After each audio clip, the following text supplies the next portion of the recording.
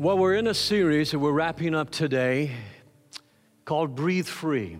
We've looked at each week a passage of Scripture where the Lord has said to us that we could live and we could breathe freely. And boy, does that really resonate with us in the times that we're living in right now, especially when it comes to the COVID virus. We have had people this week from our congregation who have contracted the COVID virus and are having to isolate themselves. Some are in the hospital, some are at home, and we're all very conscious of breathing. We're all very conscious of wearing our mask, and we're conscious of washing and taking extra time to be sure our hands are clean so we protect one another. I look back on this past year because it was 1 year ago that we were just forced right into live streaming. We're not able to meet in the sanctuary. And what an odd Easter it was to meet in here without anyone in the building except for those who were helping us with tech and the staff as we gathered to worship. I remember with fondness gathering outside during the summertime under the tents and under the shade trees and learning some brand new challenges, especially when the Michigan wind blows and it blows the stands over, blows the notes over. And we discovered we had to buy sandbags to hold the tents down because the breath of the wind was taking it away. And my prayer is that the breath of the wind of God has entered into your life and delivered you from fear, delivered you from the dominion of anything that might be holding you back. But today I want to wrap up this series by talking to you about knowing your limits, knowing your limits. And you would say perhaps to me, with Pastor, you have taught us always, for over 20 years, you have taught us that the possibilities are unlimited with God. I believe that with all of my heart. I not only believe that, I confess that, I live by that the possibilities with God are unlimited. But the possibilities of me swimming across the Atlantic Ocean to France, the possibilities of me swimming across Lake Michigan, those are not going to happen. That's presumption. But what I want to talk to you about is knowing your limits so you can understand the power of God to be manifested in your life. You can understand the dominion. When I talk about dominion, I talk about specific areas of life that God has called us to have dominion in, where the enemy tries to oppose us and tries to take away the ground, tries to take away from us and oppose the very spirit of Christianity. You see, the life of a passionate follower of Christ is lived in the Spirit of Christ and serves in the love of God. We live in the Spirit of Christ. We live, we move, we breathe by the Holy Spirit, how He's filled our hearts.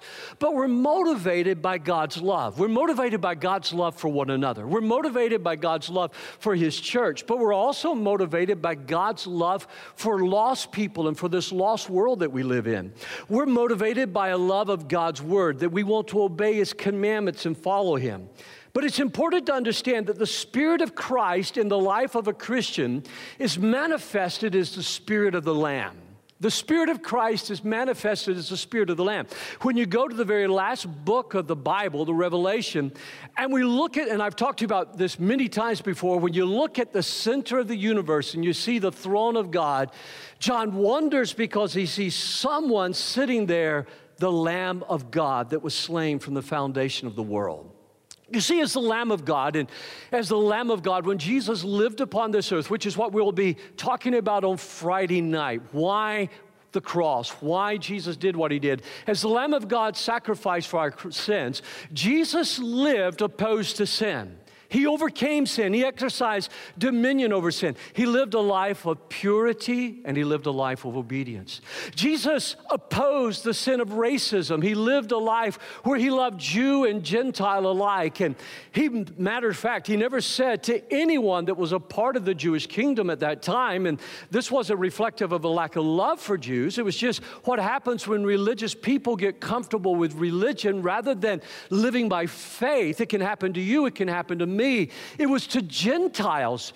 It was to Gentiles that Jesus said he saw great faith. Jesus lived opposed to sickness because you see, whenever Jesus touched the blind, they were healed. When Jesus touched the lame, they were healed. Jesus lived in opposition to hunger because when he met hunger, he fed the hungry. But Jesus also lived in opposition to death. And we have 3 recorded instances where Jesus raised someone from the dead. But that doesn't mean that they didn't die again. And that's where I want to talk about these limits. Because even Jesus, while he was on this earth, living in his earthly body, he experienced hunger, he experienced weariness, he experienced the need for rest and for sleep. His disciples are paddling away in a storm, and Jesus is physically exhausted, and he goes to sleep in the back of the boat. I was on a plane one time crossing the Atlantic Ocean. And how many of you know it doesn't do any good to worry about the pilot or worry about the plane when you're at 40-something thousand feet? It just doesn't do any good to do that. And we were in a bouncing storm, and I had gone to sleep, and somebody shook me and says, "How can you sleep at a time like this?" And I said, "Well, my staying awake is not going to help the pilot, and if this plane goes down, at least it will be quick and painless." Well, they got so angry at me. Another time I was flying across, and we were getting some turbulence, and suddenly on this L-1011 that I was flying on, we hit a pocket, we dropped, and the guy beside me was about 2 sheets to the wind already, and he screams out, "Don't worry, there's a man of God on board today." You know, I got to tell you something. If a tornado comes, my being here is not going to change anything. I know my limits, but my faith is not in my abilities. My faith is in the amazing power and the grace of Jesus Christ. Can we give him a hand of praise this morning? Hallelujah. So stand with me if you would, and we want to pray. You know, we have 4 couples engaged from our church right now. I want you to be praying for these 4 couples that in the midst of the worst crisis that we've ever had with a pandemic in my lifetime, they have hope, they have anticipation for the future, and I'm so excited for them. But would you look with me at the word of the Lord from Psalms 119 and verse 96. Even perfection has its limits, but your commands have no limit, or your word. Would you read that with me? Even perfection has its limits, but your command have no limit. Heavenly Father, in the name of Jesus, I pray, direct our hearts to your heart this morning. Oh, Holy Spirit, align us with the heart of Jesus Christ on this Palm Sunday. And Lord, may this place always be known as a house of prayer and a house of bread, I pray. May it also be known as a hospital for healing those that are broken and wounded. And I pray that, Lord, we will recognize, but we will also celebrate one another's imperfections so that we might glorify you for the amazing work of grace that you do in our lives. For it's in Jesus' name I pray. And everybody said, amen, amen, and amen. God bless you. You can be seated. Cherise Lightman is a neuropsychologist from Stanford University. She had wrote a wonderful article about understanding the brain. I just finished a wonderful book written for laymen about the brain and how it works. And frankly, I have to say to you, even after finishing the book, I was more mystified than I was before I began to read the book. I miss the days. Do you remember your old World Book encyclopedias where you could lay over the little plastic sheets and uncover it? So much has changed since the 60s when I was in school studying the World Book Encyclopedia. So much has changed since the 70s when I was in college. And as I read this book, I found myself over and over just giving God glory. But the more I've looked into it, I just kind of figured out I'm never going to understand the brain. Now, I have a family member that's their whole specialty is working with the brain and working with people with brain damage and brain problems. And they're very educated in this area. So it's been fun to talk with her about what I've been reading. But this doctor from Stanford, Cherise Lightman, she said, if you want to try to understand the brain, it would be like trying to understand New York City. She said, you can't, because it's not that it's impossible to understand New York City. You can get access to the data, but what do you do with all the data to New York City when you get it? She says the human brain is like that. It's millions of things happening simultaneously among different types of cells, neuromodulators, genetic components, things from the outside. There's just no point in saying, I understand the brain. There's just no point in saying, I understand the Spirit of God. There's just no point in understanding why some are born with limits and some seem to be born with greater capabilities. I violated one of those limits just recently. I'm not supposed to lift more than 25 pounds after all those surgeries I had, but I got impatient. Couldn't wait on somebody, and I split open one of those incisions that was made in 2008, and it's still not healed. So the doctors are constantly checking on me about it. This happened before Thanksgiving, and my impatience, and sometimes we get impatient with our limitations. That's not stopped me from doing what I need to do. It's just made my life a little bit more complicated and a little bit more painful. And so just this last week, my doctor wanted to see me again and check it. And he said, I bet you haven't done that again. And I looked at him and I called him by name and I said, that was not nice. And I just want you to know, as a Christian, I rebuked that. And he just started laughing. And he says, oh no, he says, I want to keep you in line. And I thought, what an impossible job you've got on your hands. Have you ever tried to keep somebody in line? Have you ever tried to keep a teenager in line? Have you ever tried to keep a child in line? Sometimes you just want to throw your hands up in despair, but you can't because you love your child, you love your teenager. So what I've learned in my life is learn to accept my limits and rely upon God. Learn to accept my limits. And you ought to circle that word in your outline today, learn. It's difficult to learn to accept your limits. The problem is there are always other people trying to put limitations on you and not believe that you can accomplish what you could accomplish. So you need to learn your limits emotionally, spiritually, physically, mentally, socially. You need to learn your limits and then learn to rely upon God for the possibilities that are unlimited and not allow people to put limitations upon you.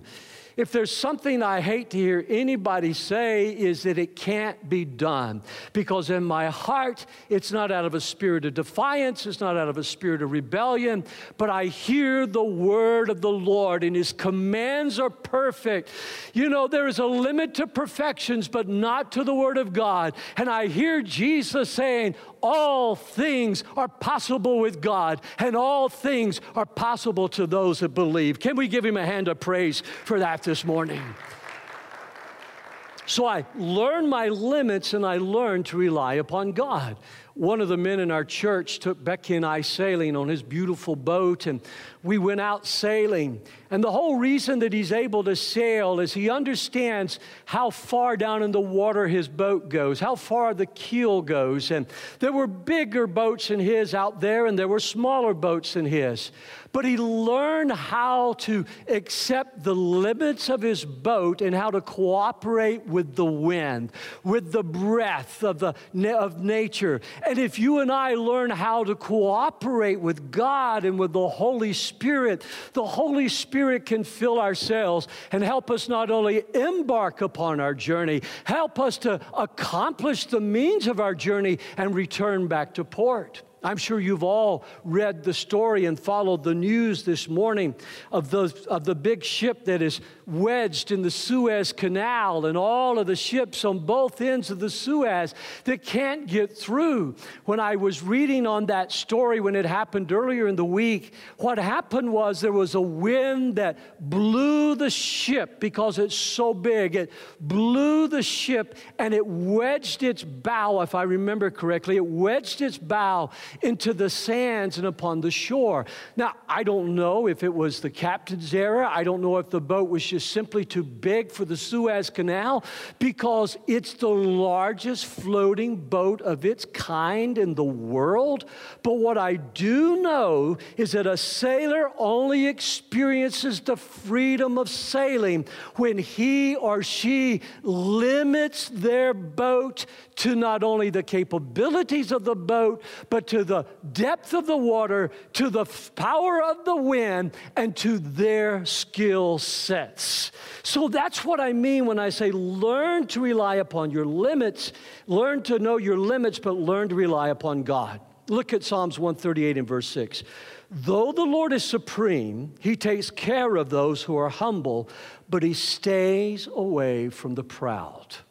You know, pride is what caused me to pick up something I shouldn't have picked up. Pride reminds me every morning when I redress that thing. It reminds me every morning. Friends, listen to me. The humble man or woman that will humble themselves before God, they can expect miracles. They can expect signs and wonders. They can expect the power of God to be manifested in their life. But the person who is so cocky and doesn't understand their limits, they will find not only will the world be opposed to them, but even God will be opposed to them. And I don't want to live 10 to 15 seconds of my life like that.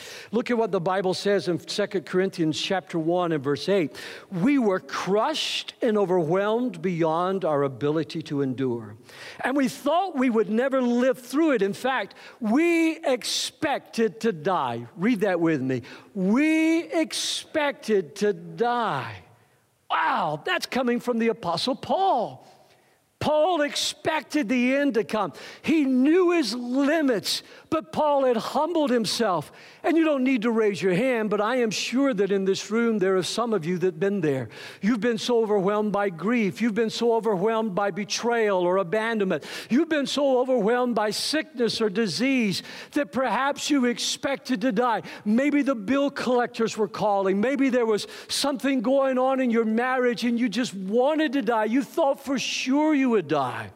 But as a result, we stopped relying on ourselves and learned to rely only on God who raised the dead, the God who raised Jairus' daughter, the God who raised the Syrophoenician woman's son, the God who raised Lazarus. It's the same God that dwells in our heart by faith, the same God that raised Jesus Christ on Easter Sunday. Church, accept your limits, but rely upon the power of Jesus Christ this morning.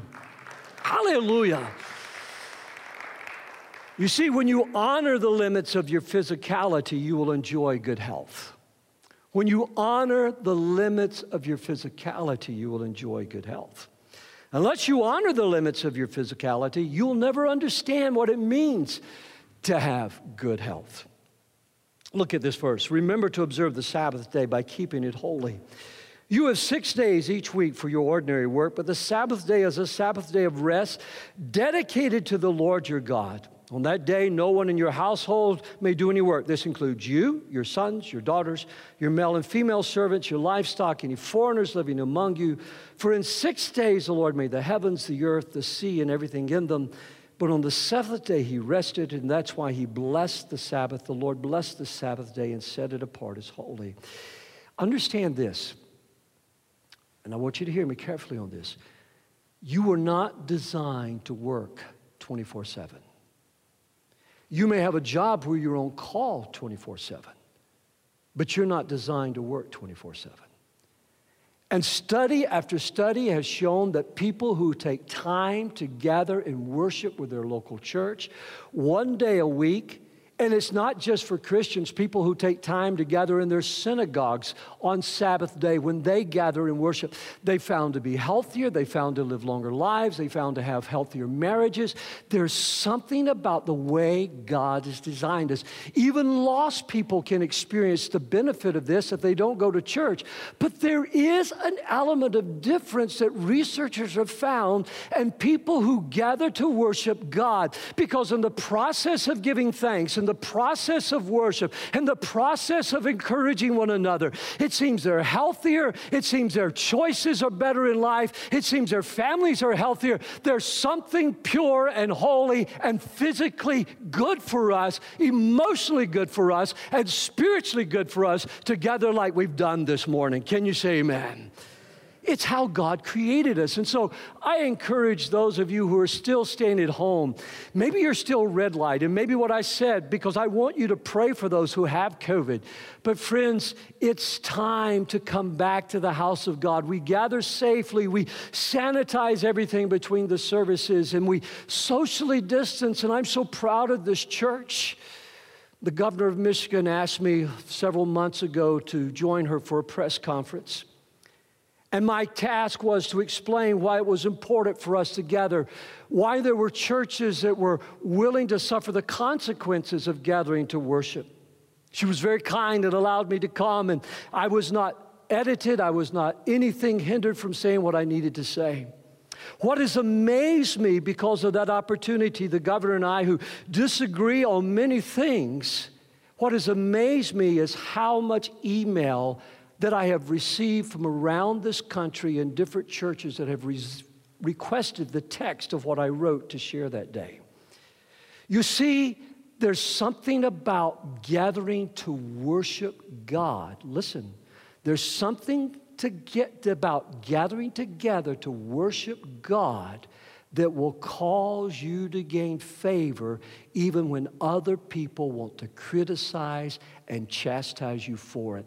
I don't need to explain why we gather, but I am more than capable, and you are more than capable of explaining why it's important for us to gather to worship the Lord on the Sabbath day. Can we give him a hand of praise for that this morning? The second thing I'd like you to see is honor the limits of relationship and enjoy peace and love. Honor the limits of relationship. Unless you honor the limits of relationship, you'll never know what it means to have relational peace and social peace. You'll never know what it means to have the love that you want to share in your small group, or you want to share in your marriage or with your children. How many of you have ever lived beside, don't raise your hand, but how many of you have ever lived beside an annoying neighbor? I wish you could see the congregation right now. Let me ask it another way. How many of you have ever been the annoying neighbor? You know, those late night graduation parties, those late night pool parties, those times when Becky and I were youth pastors, we would have 60 and 70 teenagers in our backyard, and then we would spend the next 2 weeks delivering cakes and pies and cookies and apologizing to our neighbors. The time when we had to apologize when we built a new house and the kids, they TP'd the wrong house thinking it was our house. You see, all of us can be annoyances, or we can live next to people that are annoying. The vast majority of couples that even drift apart, it's because they've not learned how to honor the limitations. Becky and I have limitations of our freedom with one another. I mean, I have to respect the way God has created and wired her. She has to respect the way God has created and wired me. I can't force Becky to be the perfect wife. Now, I think she's perfect. Don't get me wrong. She's perfect for me. I'm sure you feel like your wife is perfect for you. But I can't expect her to be this model. When I was in Bible college, or we called it bridal college sometimes, when I was in Bible college, a lot of times in the dorm rooms at night, we talk about what the perfect wife was, what her figure would be. Yeah, we did. We talked about that. We talked about whether she could play the piano and sing. Most importantly on my list was, could she fry chicken?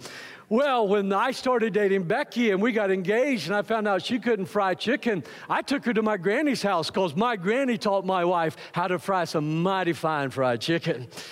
You see, we have to learn to honor that. I'm reading a book right now, and I'm not finished with it, but I feel comfortable in recommending it. I've already recommended it to one couple in our church, but it's how we justify ourselves. We don't want to admit that maybe we're wrong when we don't respect the other person in the relationship. This is on the screen, so follow along with me. The vast majority of couples who drift apart do so slowly over time in a snowballing pattern of blame and self-justification. Now, get that. You know, when you roll a snowball for a snowman or something, you start small and it takes a little time, but as it gets bigger, it collects more and more snow. Each partner focuses on what the other one is doing wrong, while justifying his or her own preferences, attitudes, and ways of doing things. Honey, I wish that I had read this when I was 25 years old. Don't you wish that I had read this when I was 25 years old? Each partner focuses on what the other one is doing wrong while justifying his own or her preferences, attitudes, and way of doing things. From our standpoint, therefore, misunderstandings, conflicts, personality difference, and even angry quarrels are not the assassins of love. Self-justification is. The assassins of love is self-justification. Well, I wouldn't have done that, but. I wouldn't have said that, but. You see, sometimes we just need to obey the Scripture. God's Word is perfect. Amen? We just said that. Make this your common practice. Confess your sins to each other. Pray for each other so you can live together whole and healed. The prayer of a person living right with God is something powerful to be reckoned with. The most important person I can confess to is Becky. But you also need to know that you can trust the people that you are confessing to. Because some people, we couldn't build an altar long enough to hold their gossiping tongues. Some people you confess to, they've got to go out and tell the whole world, but they always couch it spiritually. You know, we really need to pray for so-and-so. You're not interested in prayer. You just want to share somebody else's weaknesses. You see, Judge Scalia, the book I just finished reading about Judge Scalia and his speeches and things that he made, his son is a Roman Catholic priest. Judge Scalia was a Roman Catholic priest. And one day he found himself in church going to make confession, as Catholics do to their priest. He found himself in confession, and when he got to the booth, guess who the priest was? It was his son. And Judge Scalia said, like heck, I'm confessing to you. And he got out of line and went and found himself another priest. You know, the wisdom of that was know whom you're confessing to, that you can trust them. Because when we confess our sins to one another and we say, I'm sorry, and we repent and turn from our justification, and the person that we've offended prays for us, God says that is a powerful prayer that avails much in heaven and earth. Let's give him one more hand of praise this morning. Hallelujah. Well, I don't know about you, but I'm just enjoying this message all over again. Well, I'm going to skip down to the third point for those of you. Would you give we've got a lot of people back. There's a lot of people. Pastor Mark has put together a wonderful team. They're running media and sound and lights. Would you give them a hand? They can hear you, but let's thank them for what they're doing. The third thing I want you to see is if you ignore these limits, you will wither and you will die. If you ignore these limits, you will wither and you will die. There's a limit to your energy, but there's no limit to the power of God. There's limits to your thought, but there's no limits to how the Word of God can make you wiser. And I could go on and on with that. There are limits in relationships. But if you are guilty of the sin of self-justification, and you always walk away feeling like, I really answered that question, I really answered that argument, and you justify yourself, your marriage will die, your company will die, your business will die. There's limits in our lives. And so if your marriage is suffering, learn how to be humble before God and before your spouse. If your parental relationship is suffering, have you ever said to your children, I'm sorry, I was wrong? Because we've all made mistakes, and I love what Dr. Dobson said. Dr. James Dobson said, children and teenagers are remarkable and they will recover as long as parents can admit when they're wrong. But when we're not willing to admit that we're wrong, and friends, I tell you, through the years, I've managed to stay close to teenagers, and I hear it all the time, and I tell them the same thing. Humble yourself, submit yourself. Your parents are human just like I'm human. Humble yourself, submit yourself, and learn from this, because one day, God willing, you're going to be a mother or you're going to be a father. So the Bible says, be careful how you live. Don't live like fools, but like those who are wise. And let me close with this morning, and then I want to walk you through the growth work real clearly. Have faith in God, not your limitations. Have faith in God. And I think this is where the Holy Spirit wanted me to drill down. Yes, I have limitations. Yes, there are limits to my life. There are limits to my mind. There are limits to everything about me. There's limits to our church. There are limits to you. But my faith is in God, who makes all things possible. And it seems to me that when God puts something on my heart really big, and I go, Lord, I'm not capable, it seems like every time I hear the Holy Spirit saying, all things are possible to him who believes. So don't be afraid of the big dream. Don't be afraid of the future. Don't be afraid of the COVID virus. Don't be afraid of the economy. And definitely don't be afraid of the politicians. Your faith is in God this morning. Have faith in God, not your limitations, because if not, you will make an idol out of your limitations. I saw it demonstrated in the life of another governor this week, whom I believe is very sincere in her beliefs. But she backed down from something very important because she said, we can't afford the lawsuits. And I can't tell you how many times I've seen the enemy gain the victory in the public sphere because communities and believers have been afraid of the minority who wanted to somehow or another outlaw expressions of faith and expressions of Christianity, expressions of testimony and witness by threatening a lawsuit. Brothers and sisters, hear me. In the Bible, those were called powers. And in the Bible, they were called Caesar or Mammon. Mammon was money. They were called Molech for death. They were called idols of lust. Hear me this morning. We cannot allow the powers of hell to limit our faith. Our faith is in God, and God will cast down the idols, and God will pull down the strongholds. We are free to express our faith, whether we live in a tyrannical empire like Rome or a wonderful nation like the United States of America. Let's give him a hand of praise this morning. The sissiness, the silliness, the cowardness of people who live in this country, afraid of lawsuits, when the early Christians were willing to be thrown to the lions, would actually pray while the beasts consumed them and sing their praises, sing God's praises in the Roman Empire. And yet Paul still said, pray for those murderous dictators. Pray for them that we might live in peace. Andrew Murray said, beware in your prayer above everything of limiting God, not only by unbelief, but by fancying that you know what he can do. All things are possible to God. It is yet to be seen what God can do with a people that will trust him and pray, said D.L. Moody. Look at this passage of Scripture. So test yourselves. Make sure you're solid in the faith. Don't drift along taking everything for granted. Give yourselves regular checkups. Read that with me. Give yourselves regular checkups. One more time.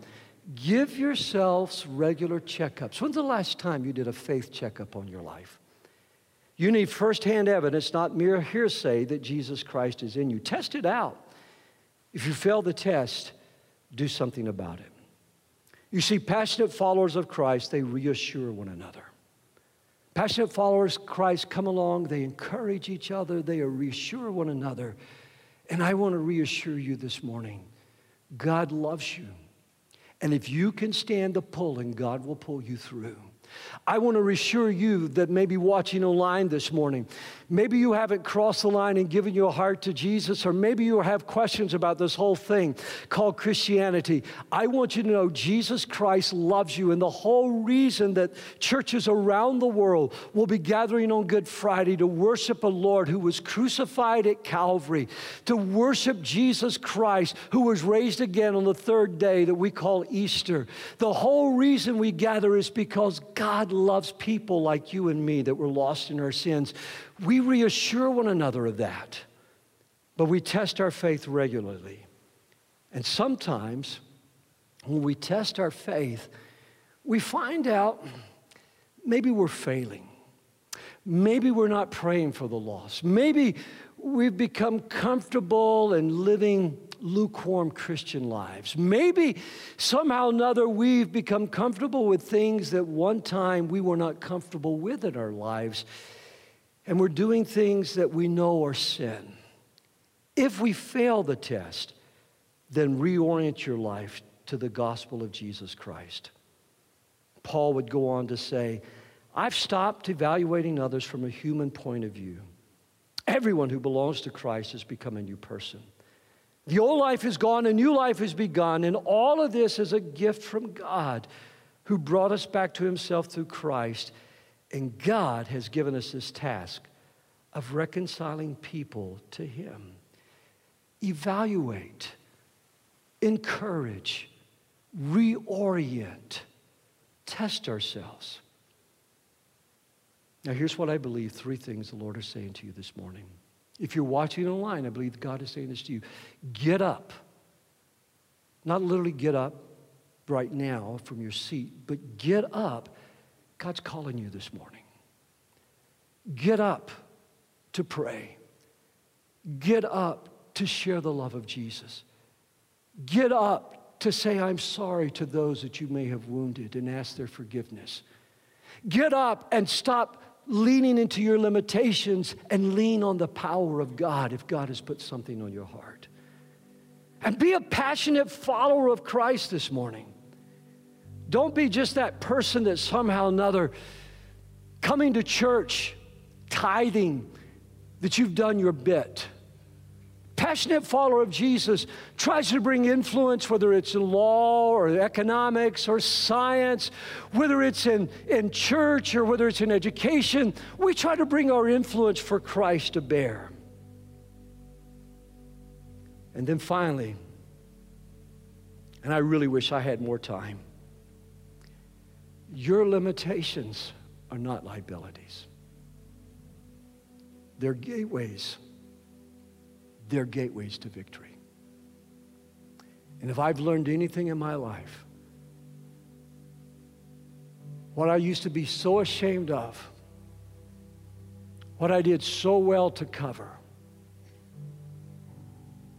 I never needed to be ashamed of, because my limitations have been God's opportunity to demonstrate his power in my life. The Apostle Paul says, when I am weak, then I am strong. And you know what? I'm not going to go through and list all the areas where we could be weak, but I have a feeling the Holy Spirit is targeting that in your life right now and saying, if you'll let me, I'll be big. The Apostle Paul wrote an interesting little letter. It's called Philemon. It was a runaway slave. His name was, pardon me, Onesimus. Onesimus means useful. Onesimus evidently robbed Philemon. Now, slavery was not like slavery was in the United States of America in the 19th century. But evidently, Philemon had been a trusted servant. Onesimus had been a trusted servant. And while Philemon was gone, Onesimus must have robbed him blind. And somehow he made his way 1,600 miles to Rome. Now listen, if you're online, listen. And providentially, this runaway slave where nobody would have known him in Rome, living the high life, providentially, he ran into a passionate follower of Christ named Paul. And Paul and Onesimus became friends.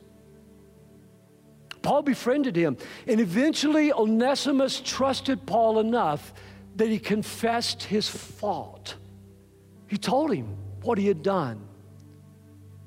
And somehow or another, they agreed that Onesimus needed to return to Philemon and confess his fault to Philemon. And Paul wrote Philemon, and he says to Philemon, he says, Onesimus has become very useful to me. I'm asking you to forgive his debts and restore him as a brother. I'm asking you to be merciful to him. Forgive him because he's become very useful to me. And by the way, Philemon, listen, I've been useful to you. Evidently, Philemon did that because I remember reading in the early church fathers how Ignatius, in the first century after Christ, he wrote about someone that historians agree was Philemon. And he says, your bishop, was Onesimus. He says, your bishop Onesimus is a good bishop. He loves God and he loves you. Follow him. Philemon forgave because Onesimus confessed. But above all, I believe, because Paul prayed and interceded. I'm telling you, nothing is impossible with God. Can we give the Lord a hand of praise? What a story. Well, Lord, right now, we confess our limitations to you. Maybe the Holy Spirit has brought some sin to your mind that as a Christian you need to confess. Just tell him.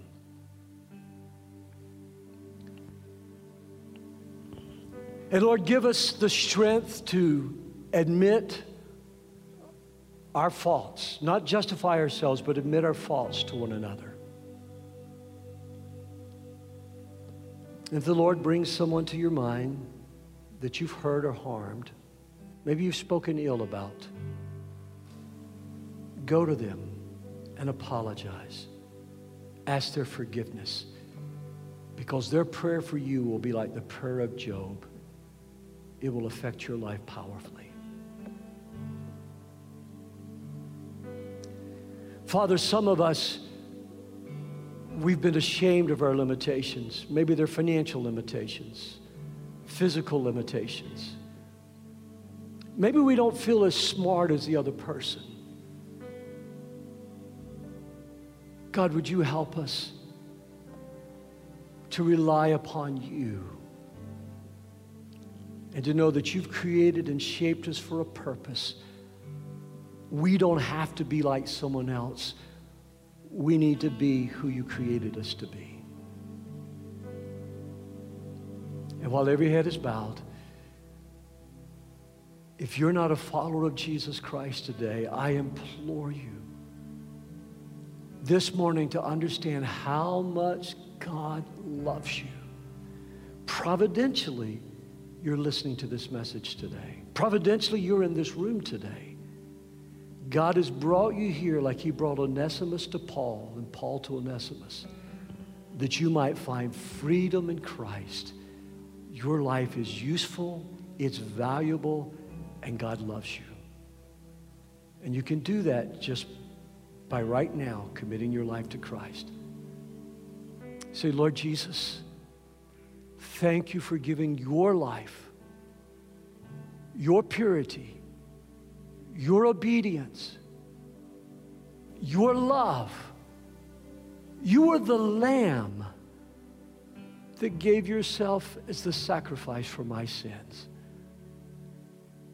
Help me to live in the Spirit of Christ and with the love of God. For it's in Jesus' name I pray. And everyone said, amen, amen, and amen. Would you stand with me this morning?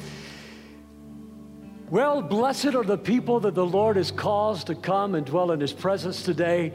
May you go forth with the love of Christ smiling upon you, and may He bless you and make you prosperous and productive in every single thing you do. God bless you. You're dismissed this morning. If you would like special prayer, you can see either Pastor Rick on this side or me on this side, but please wear a mask this morning. God bless you.